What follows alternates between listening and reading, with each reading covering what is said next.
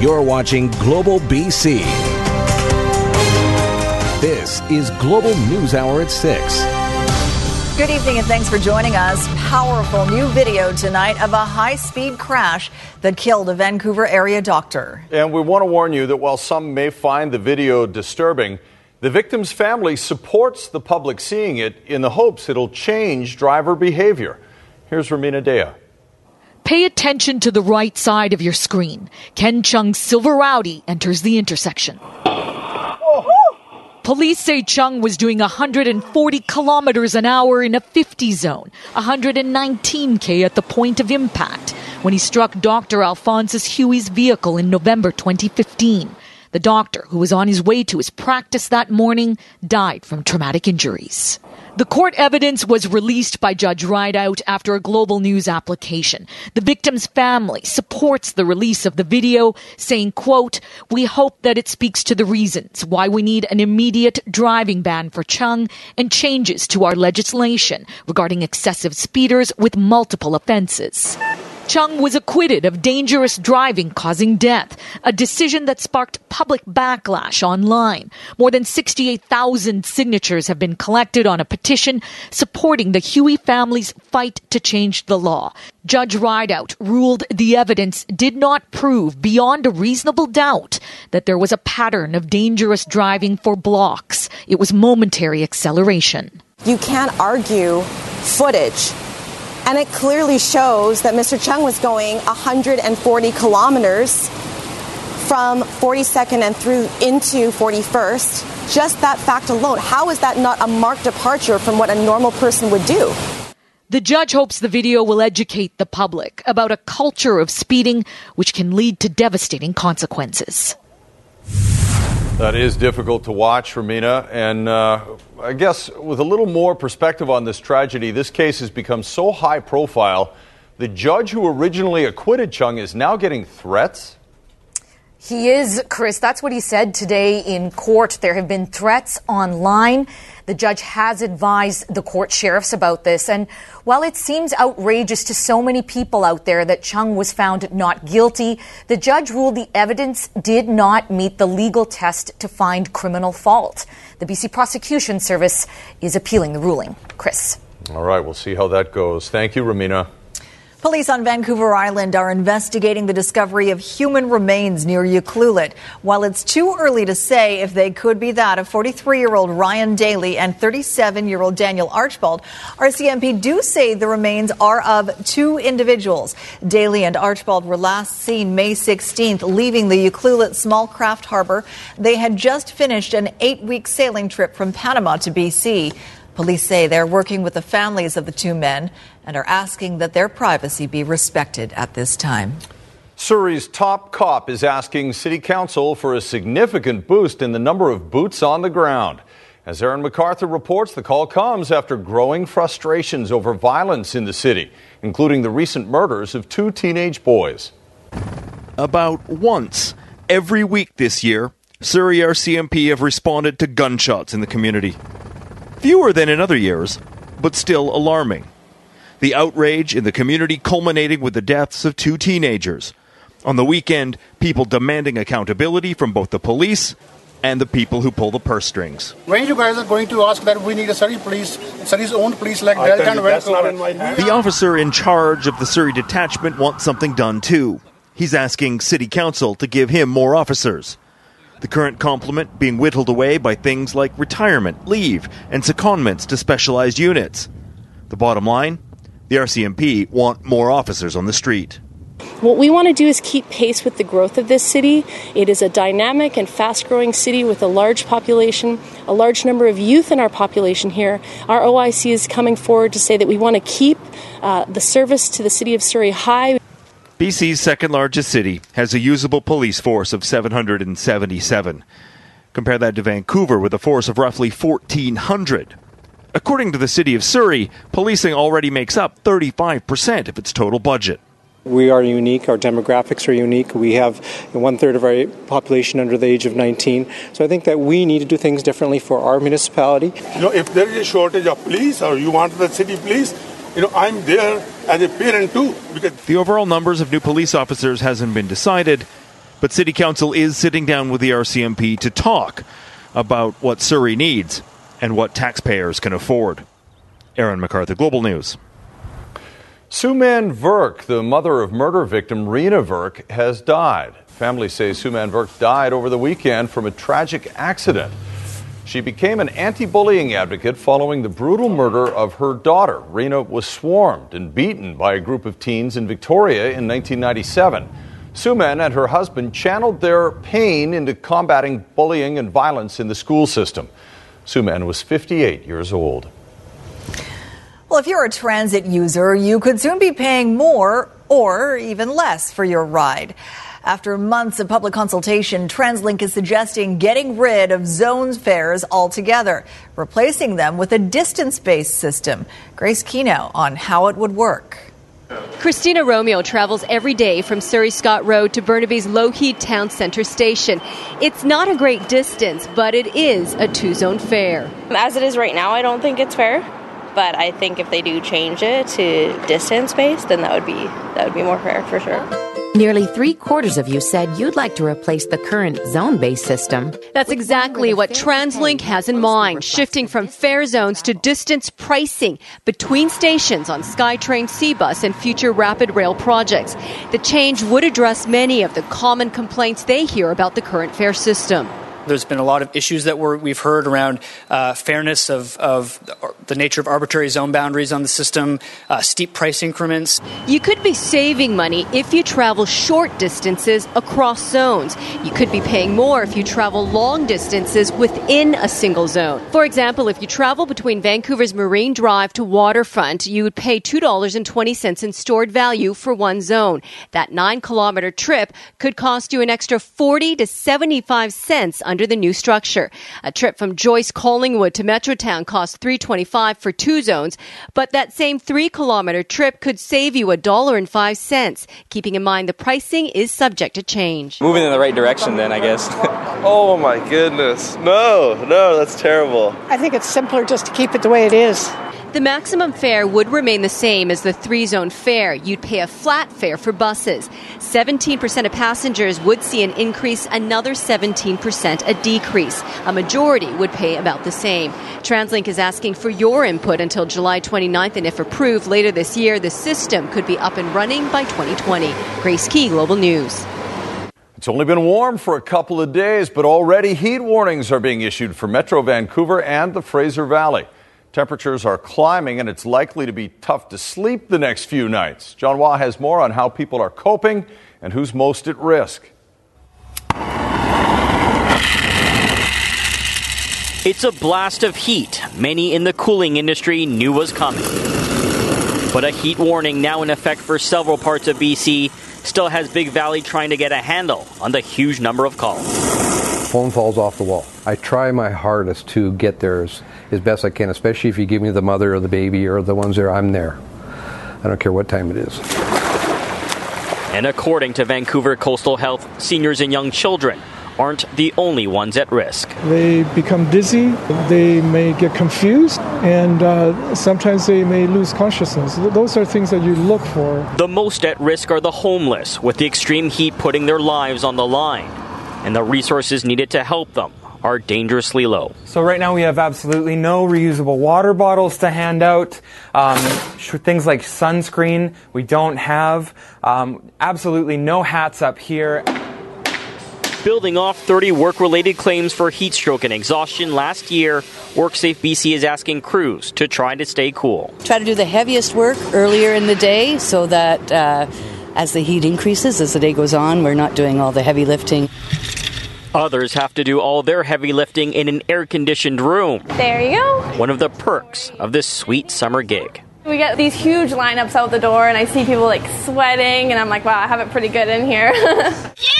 Being outside isn't that bad with a splash pad to help bring the temperature down. I like getting dunked on by the water with the buckets. Toss in a refreshing ice cream cone. Cheers. Yeah. And it seems people are finding ways to beat the heat. John Hua, Global News. They sure are, and meteorologist Christy Gordon is one of them, out tonight enjoying it. Christy, I know we broke some records, and maybe you can let us know how long this is going to last. For sure, Chris. So, yes, second day in a row of record-breaking conditions. I've tallied 7 so far broken across the province. Here are the top 4. I think, though, in not too long, we'll find out that there's a number more records broken across the province. Top 1, Pemberton, 37.3. That's the hotspot across Canada. And with the humidity, it's at about 38 degrees there. Humidex level. Lytton, 36.9. And you can see Port Alberni and Agassiz not too far behind. We have 2 more days of this on the way for the South Coast. Those of you in the interior, though, 3 more days. So when I come back, Chris, I'll show you which areas will be hottest tomorrow. Sounds good. Thanks, Christy. A Canadian first. BC announcing today it will invest provincial housing funds into social housing projects on reserves in Indigenous communities. Our Keith Baldry is live in Victoria with the details on this one. We're talking about hundreds of millions of dollars, Keith. Yeah, this is a very major funding announcement, Sophie, made by the Premier in Prince George today. What kind of numbers are we talking about? Well, take a look. $550 million. That's a huge amount of money. Spread over 10 years, though. Probably about $50 million a year for on-reserve and off-reserve housing. Totals about 1,750 separate social housing units. And on top of that, there's another $250 million targeted for Indigenous investments in other areas over the next 3 years. And as you mentioned, normally this is a federal government area of jurisdiction, and the feds are supposed to be the ones funding a lot of programs. But John Horgan today making the point in Prince George, things have gotten so bad for so long on reserves, the action was required now, and it had to come from his government. Here's the Premier. Oh, it's profoundly significant because it has been a barrier to addressing critical housing needs on reserve right across British Columbia. The federal government is primarily responsible for housing on reserve, and as many of the speakers have said, it's been several decades since any meaningful investment has been made. The current government has talked about building programs, and we want to just accelerate that. So this week you see another major announcement coming from the NDP government that does have implications for First Nations, and that is whether or not to renew the 20-year leases on fish farms in the Broughton Archipelago. A lot of First Nations oppose them. A lot of First Nations support them. That decision expected this week. All right. Thanks for that, Keith. Well, there's a move today to rename 2 very well-known public spaces in Vancouver. Aachen. And then the first part is Aachen. The new Indigenous names apply to the Vancouver Art Gallery and the Queen Elizabeth Theatre Plaza. The new names honor the traditional names given to the public gathering spaces by the Musqueam, Tsleil-Waututh, and Squamish First Nations. Shleklenuk, or Hootlaunk Square, is the art gallery, and I haven't practiced enough to even attempt the Queen Elizabeth Gallery one, but I'm working on it. You know what? Good for you for trying. I threw it out there. Well done. 5 BC families waiting to adopt children in Japan are now stuck in limbo in that country, even though they filled out all the paperwork and the adoptions were approved. The Canadian government won't grant them the visas they need to bring the children home. Tanya Beja explains why and the impossible position it puts them in. So this here's the baby's nursery. The room is ready, but Ryan Hogue is still waiting to bring home his 10-week-old daughter. Certainly being alone on my first Father's Day was certainly not something that any new father would want. Hogue and his wife, Wiani, were approved to adopt a baby girl from Japan. They picked her up in Tokyo last month, but Canada refused their daughter a visa to come home. 200 Canadians have adopted from Japan before under the exact same process without issue, and so certainly did not anticipate it. The Canadian government is temporarily suspending adoptions from Japan because of a change in how the American government handles adoptions from that country.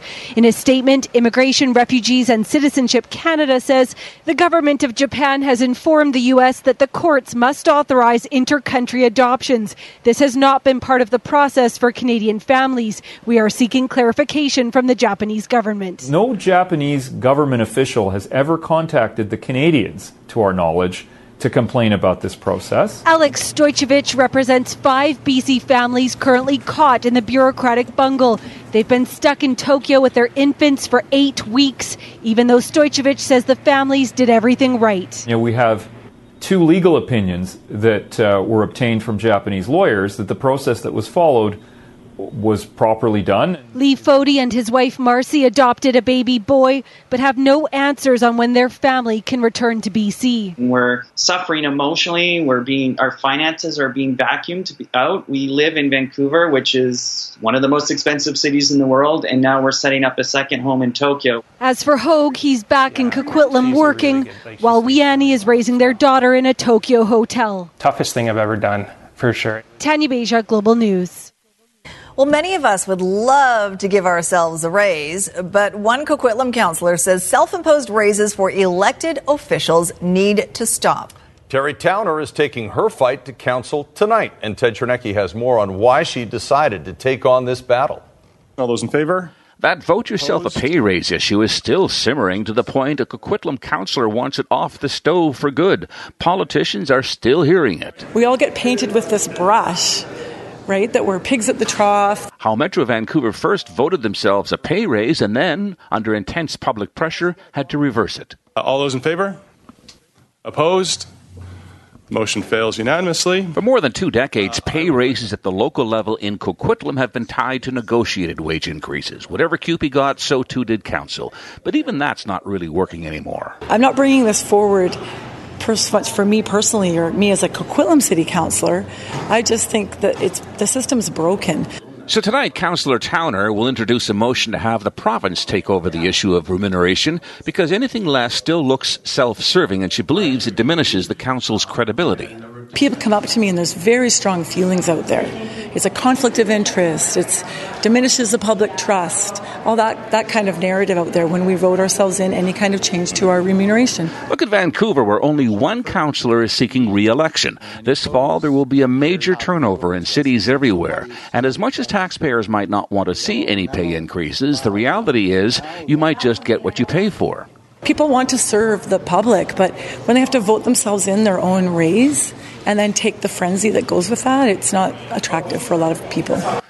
Metro Vancouver is also studying ways to avoid mayors having to vote themselves a pay increase ever again. Ted Chernecki, Global News. Yes. A recalled Samsung washer should have been an easy fix, but one customer found out it was anything but. When he'd had enough after 17 months of trying to get it repaired, he called our Consumer Matters reporter Ann Drua, who helped get the job done for him. Yeah, he waited a very long time to get results. Thanks, you two. Stan Weir chose the option to have his washing machine repaired, but well over a year went by and he was no closer to getting a resolution. That is, until Consumer Matters stepped in to help. I'm happy that it's repaired. Happy and relieved. Stan Weir had been patiently waiting for well over a year to have his Samsung washing machine repaired. Back in 2016, some Samsung top-load high-efficiency washing machines were part of a major North American recall after reports of the washing machine top suddenly detaching. Samsung offering affected owners an in-home repair or a rebate towards a new replacement machine. Stan Weir received his important safety notice in October of 2016. He opted for the repair. Samsung, I guess, contracted a local business to service all of the warranty repairs that were required in this area. But Stan says he was told by the contracted company, which is located in Castlegar, it couldn't help him because it was out of the service area. Stan lives about 2 hours away in Johnson's Landing in the West Kootenays. I felt discriminated against. It's not my problem where I live. Stan says he repeatedly followed up with Samsung, but says he was no closer to getting his machine repaired. In fact, he says in October of 2017, 1 year after he received his safety notice, Samsung offered him a credit of $595 towards a new Samsung washer. I felt that it was not a fair offer. Then in February of 2018, Stan says he received another email from Samsung stating the company was prepared to offer him the rebate, but the repair option was no longer on the table. I was, to put it in a word, stupefied. Still refusing the rebate, Stan says he received another email from Samsung in March of 2018 with a rebate offer of $630 and an ultimatum that he had 3 days to accept Samsung's final offer. Stan reached out to Consumer Matters for help. I sent it off to the Consumer Matters reporter, Ann Drua. Within 12 hours of sending the email to her, a fellow named Dominic from Samsung on the phone telling me that the repair technician would be in contact with me. On top of that, Samsung wrote Stan a check for $125. Samsung Canada telling Consumer Matters, "We have successfully reached out to Mr. Weir and mutually agreed upon a resolution that includes the repair of his washer and a goodwill measure to compensate him for any inconvenience." Now, 17 months later from when he received his recall notice, Stan finally has his machine repaired. And Stan says he intends to donate the $125 check to Variety, the children's charity. And if you have a consumer issue for me, you can reach me. There's my email address at consumermatters@globalnews.ca.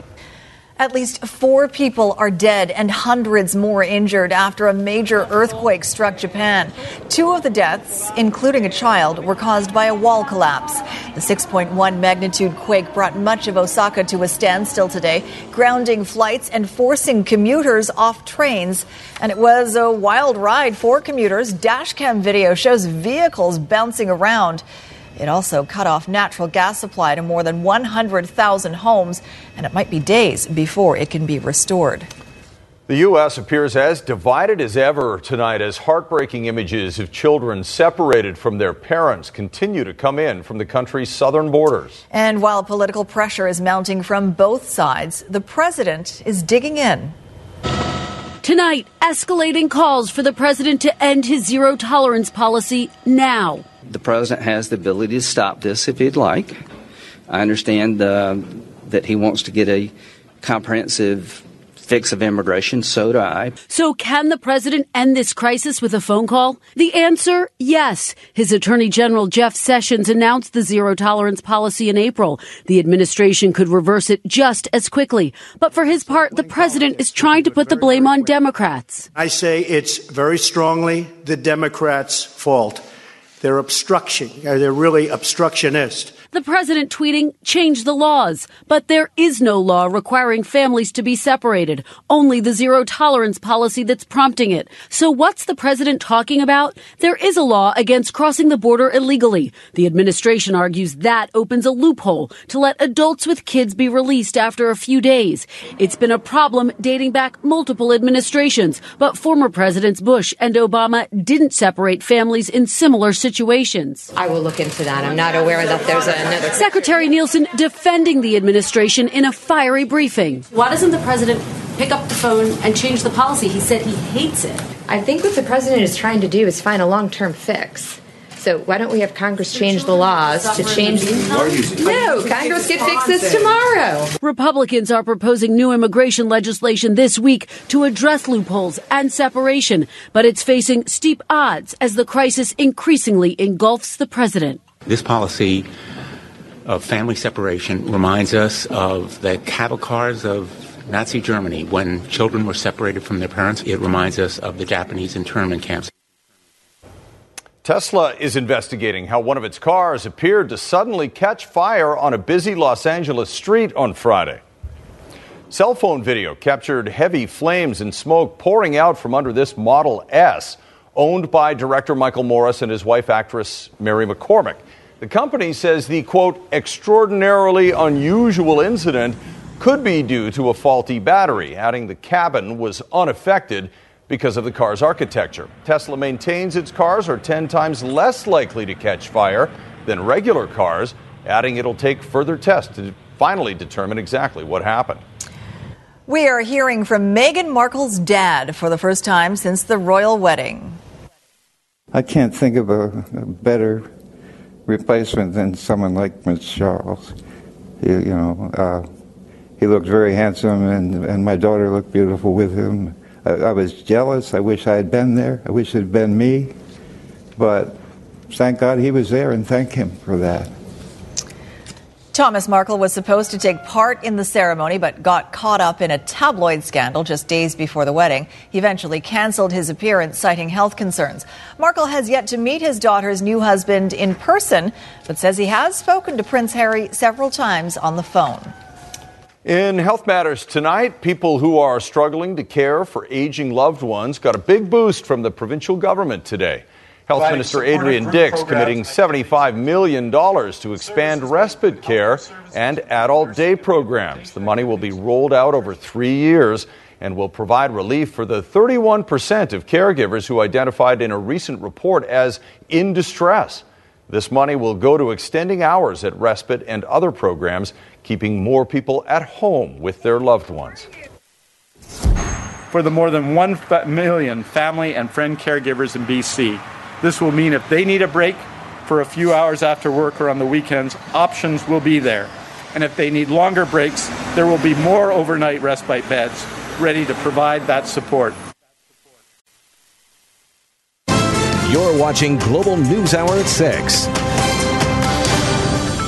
If you're thinking of throwing some seafood on the old grill tonight, listen up. You may not be eating what you think. A new study shows a quarter of all seafood sold in Metro Vancouver is mislabeled. And as Linda Aylesworth reports, it doesn't seem to matter if you choose to eat out or at home. Ever wonder if you're getting the fish you paid for? If so, you're in good company. Lots of studies have been done around the world telling people that the seafood mislabeling rate is pretty high. UBC PhD candidate Yashi Ho wondered how Metro Vancouver stacked up, so she got to work, collecting 285 samples of fish from restaurants, sushi venues, and grocery stores. So when we extract the DNA, we sequence the DNA and we compare our sequence results with the library to see which kind of fish exactly is we're getting. Her findings, 70 of the samples were mislabeled. That's 25%. The number one offender, fish labeled snapper or red snapper. This group of fish has the highest mislabeling rate. The rate was 31 out of 34 of our samples were mislabeled. The potential reasons? 1. Unintentional mislabeling due to a complicated multinational seafood supply chain. Another possibility is there's some dishonest fish industry or seafood industry, or even the restaurants. They might want to intentionally labeling their cheap products as something more expensive to get more economic benefits. Restaurants in Metro Vancouver were found to mislabel fish 29% of the time, followed by grocery stores at 24% and sushi venues at 23%. It matters for many reasons, not the least of which mislabeling makes it difficult for consumers to buy sustainably. Purchasing this kind of fish, you're actually helping the illegal, unregistered, and unrecorded fishing practice. Linda Aylesworth, Global News. How about this battle between two apex predators, a python and a gator, and the two men that got in between them? That's coming up right after Christy's forecast. Is that smart?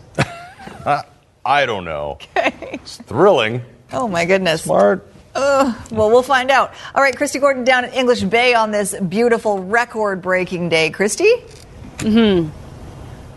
Thanks so much. Yeah, it's absolutely spectacular down here. You can see it's packed behind me, people playing volleyball. A lot of families coming down, actually, for dinners, packing their dinner down there, and a lot of people enjoying the popsicles. I'm a sucker for fudgicles. I just couldn't help myself, although it is melting all over me.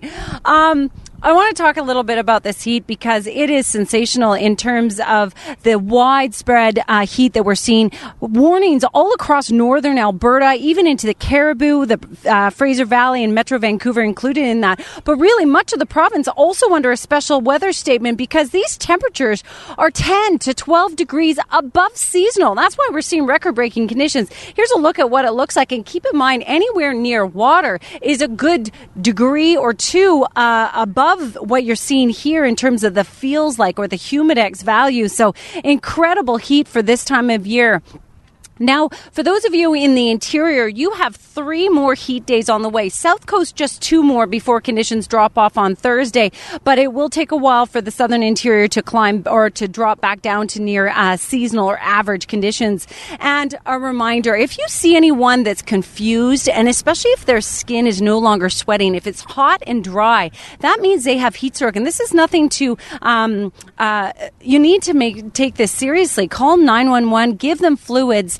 This is way past heat exhaustion, just to not give you an idea of what you would notice on a person with heat stroke. Fire danger rating, moderate to high, huge difference compared to what we saw just last week. One part of the province, though, not enjoying the heat that the rest of us are. Fernie probably wondering, what are you guys talking about?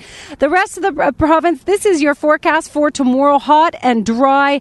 36 degrees in Kamloops, 34 for Kelowna, up to 31 away from the water in Metro Vancouver, and we'll see 2 days across the south coast before it starts to peter off. But keep in mind, we don't have any major rain in the forecast as far as we can see, and even Friday with a chance of showers, it'll be 21 degrees, which is above seasonal for this time of year. Now, this is melted all over my hand, but I can't wait to dive into it.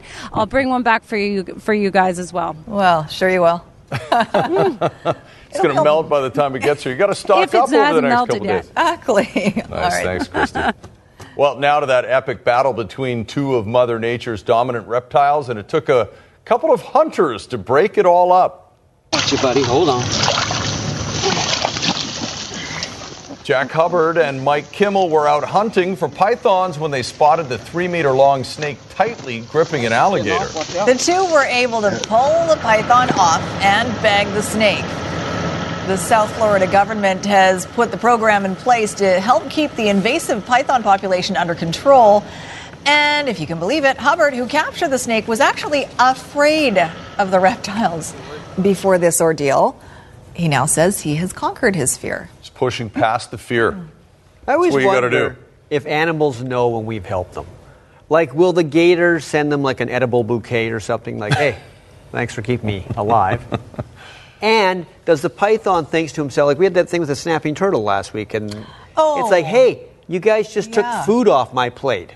What up with that? Happy. And the goose or something? Or Yeah, the something duck? like that, yeah. What? Are you using the logo that you devised with Tavis in this sportscast at all? It's at the end of the Okay. It's pretty good. At the start. Of course, you've ruined the whole thing. Sorry. No, I appreciate. No, you're right. It was a good question to ask. Yeah. And the answer is yes, but not right away. You'll understand at the end of the story. You will. You'll understand momentarily. It's actually been quite a week, or it will be quite a week for the Vancouver Canucks, because on Friday and Saturday, they're going to pick some new players at the NHL draft in Dallas. Today, they bought a lacrosse team. Not just any lacrosse team, they bought the Vancouver Stealth. We don't know for how much, but we think it's probably no more than $5 million. That's what lacrosse expansion teams are going for. It's a deal they'd actually talked about doing for a couple of years and one the National Lacrosse League is very happy with. NHL teams owning national lacrosse teams seems to be a growing trend. Take it, score it! You know, we have 4 other teams, franchise teams from the NHL that are in this in the lacrosse business already, and they love it. They love the excitement it brings to the arena, the opportunity it's given their staff, and what it's done for the city. And we've been following it and watching it in Calgary and Colorado, Buffalo, and now Philadelphia. We just thought we could do the same thing here in Vancouver. The Stealth's home had been the Langley Events Center ever since the team moved here from Everett, Washington 4 years ago. Going down to Rogers Arena means a lot more seats to sell. So what is the expectation from the Canucks? I think if we're able to get 7,000 people here to start with and then build from there, I think we'd be pretty excited. We're seeing over 10,000 people at the other NHL venues that they're hosting, so we know it's there. We've got to work hard to get there. Before they start their season this December, they'll change the name. They'll no longer be the Stealth, and their colors will likely be the Canuck colors of blue, green, and white, which leads us to a suggestion for the logo. Johnny Canuck holding a lacrosse stick.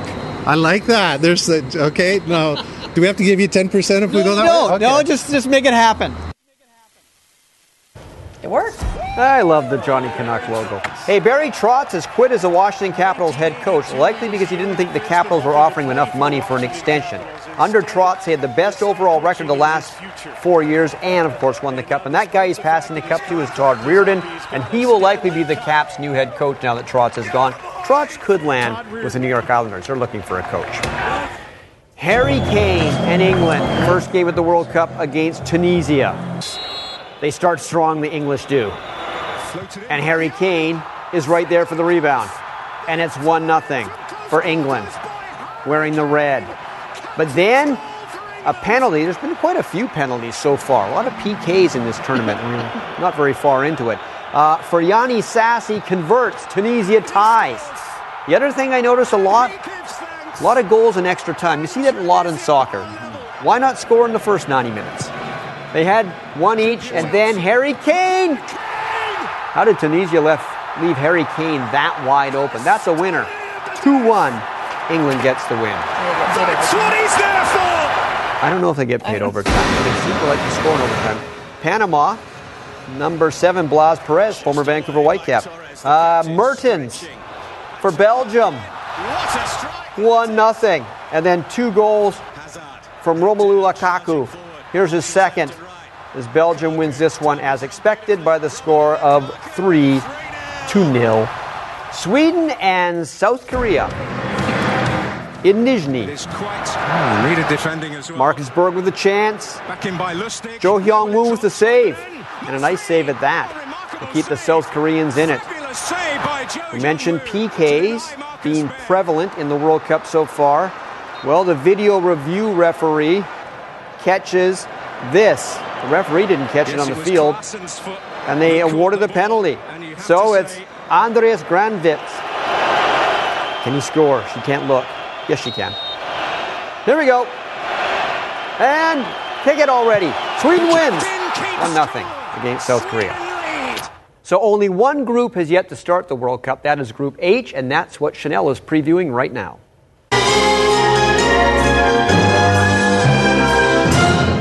Of all the groups, this one could see any of the 4 teams win the group or finish dead last. Now, with very little separation between Poland, Senegal, Colombia, and Japan, Group H may be the most unpredictable group in Russia. Poland won 8 of 10 in qualifying and ranked in the top 10.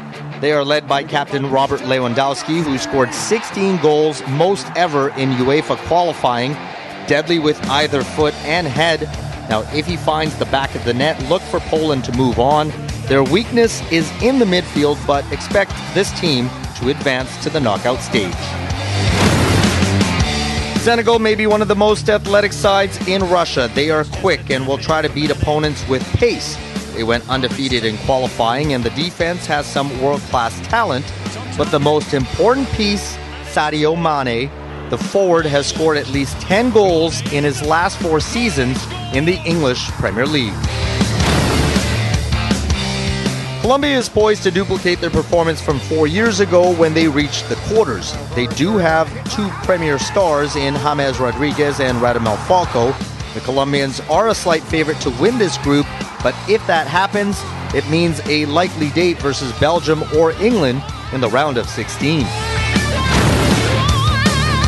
Japan won their qualifying group and head to their 6th final, but a new manager now has just 2 months to get this team ready. Shinji Okazaki, who plays for Leicester City, will be counted on for scoring, but overall Japan will have a tough time advancing from this group, likely destined to finish at the bottom.